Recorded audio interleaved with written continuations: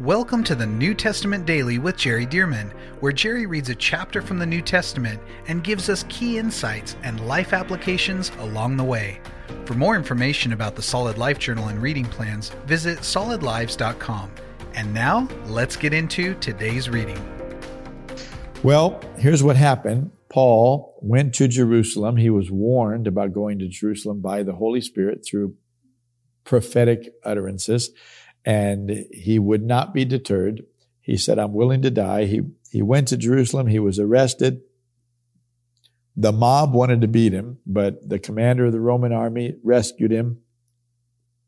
When he discovered that people were going to try to kill him, then he sent Paul and hundreds of troops to take him safely to Caesarea, this beautiful port out on the Mediterranean Sea, the closest port at the time to Jerusalem. It may be today.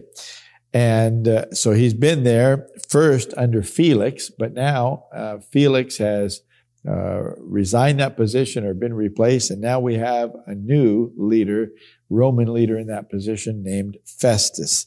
So that's the way we're picking it up. Paul's a prisoner in Caesarea, right on the coast. I mean, this place where he was kept. A beautiful place. I can picture it in my mind. I've been there many times. Of course, it doesn't look like it did back in Paul's day. It's been excavated and such, but it's just a beautiful scene. So here's what it says, Acts chapter 25. Now when Festus had come to the province, after 3 days, he went up from Caesarea to Jerusalem. Why does it say he went up instead of over? You know, Caesarea, I'm picturing it in my mind, and well, let me do it reverse for you. Caesarea, here's the coast out here, is Caesarea, and here's Jerusalem. So they're lateral on the map. Well, why would he say he went up? Because obviously with Caesarea being right on the beach of the Mediterranean, that's going to be at sea level. But Jerusalem is about 3,000 feet above sea level. And so whenever you go to Jerusalem, from almost any part of the country, not every part, but almost every part, you go up to Jerusalem. And no matter what part you come from, even if you're at a higher elevation, like Mount Hermon, or I don't remember how high Mount Carmel is, you still have to come down and then back up to Jerusalem. So it's always up to Jerusalem. So it says that he went up from Caesarea to Jerusalem, talking about Festus. Verse 2, then the high priest and the chief men of the Jews informed him against Paul, and they petitioned him, asking a favor against him, that he would summon him to Jerusalem while they lay in ambush along the road to kill him. So they still want to kill him, and this is after quite some time, really after at least a couple of years. And they want to kill him, but they want Festus to bring him back to Jerusalem so that they can kill him. They don't want to try to do this in this Roman city, Caesarea. Verse 4, but Festus answered that Paul should be kept at Caesarea and that he himself was going there shortly. So Festus really hasn't even been to Caesarea to get established as the leader there.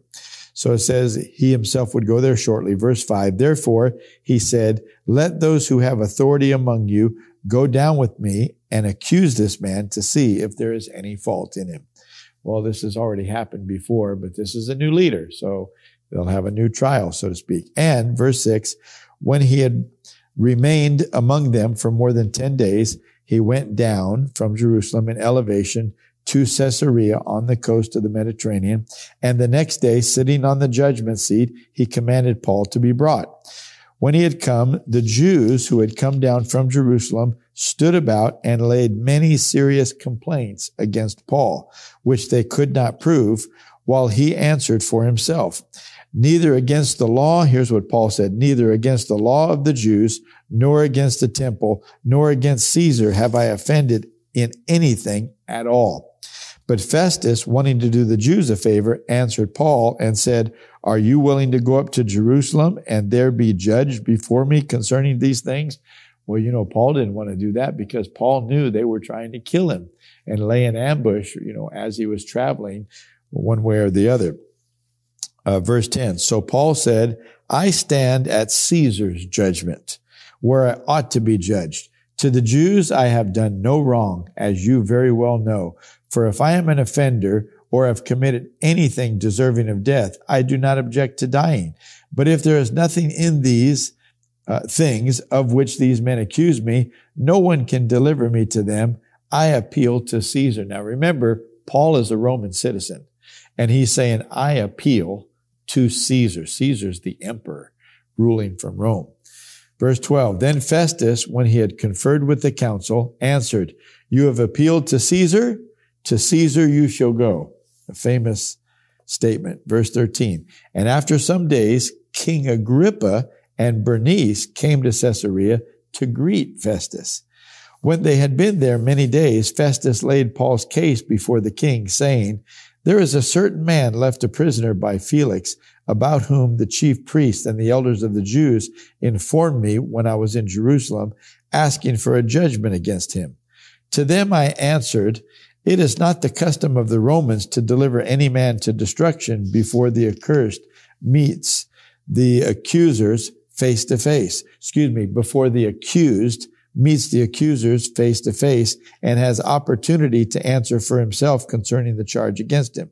Therefore, when they had come together without any delay, the next day I sat on the judgment seat, which was true, and commanded the man to be brought in. When the accusers stood up, they brought no accusation against him of such things as I supposed, but had some questions against him about their own religion and about a certain Jesus who had died, whom Paul affirmed to be alive. And because I was uncertain of such questions, I asked whether he was willing to go to Jerusalem and there be judged concerning these matters. But when Paul appealed to be reserved for the decision of Augustus, I commanded him to be kept till I could send him to Caesar. Then Agrippa said to Festus, I also would like to hear the man myself. Tomorrow, he said, you shall hear him. So the next day, when Agrippa and Bernice had come with great pomp, there's a tremendous, almost like a parade coming in, with great pomp, and had entered the auditorium with the commanders and the prominent men of the city, at Festus' command, Paul was brought in. And Festus said, King Agrippa, and all the men who are here present with us, you see this man about whom the whole assembly of the Jews petitioned me, both at Jerusalem and here, crying out that he was not fit to live any longer. But when I found that he had committed nothing deserving of death, and that he himself had appealed to Augustus, I decided to send him. I have nothing certain to write to my Lord concerning him. Therefore, I have brought him out before you, and especially before you, King Agrippa, so that after the examination has taken place, I may have something to write. For it seems to me unreasonable to send the prisoner and not to specify the charges against him. So we're in the middle of this narrative about the history of Paul, and that's where the chapter ends. And so we have to pick it back up when King Agrippa is about to have Paul speak to him. And by the way, this is a famous chapter and a famous story because of what King Agrippa says as Paul shares the gospel with him. Well, that's it for today, and we'll pick it up tomorrow in chapter 26. Thank you for joining us for the New Testament Daily with Jerry Dearman.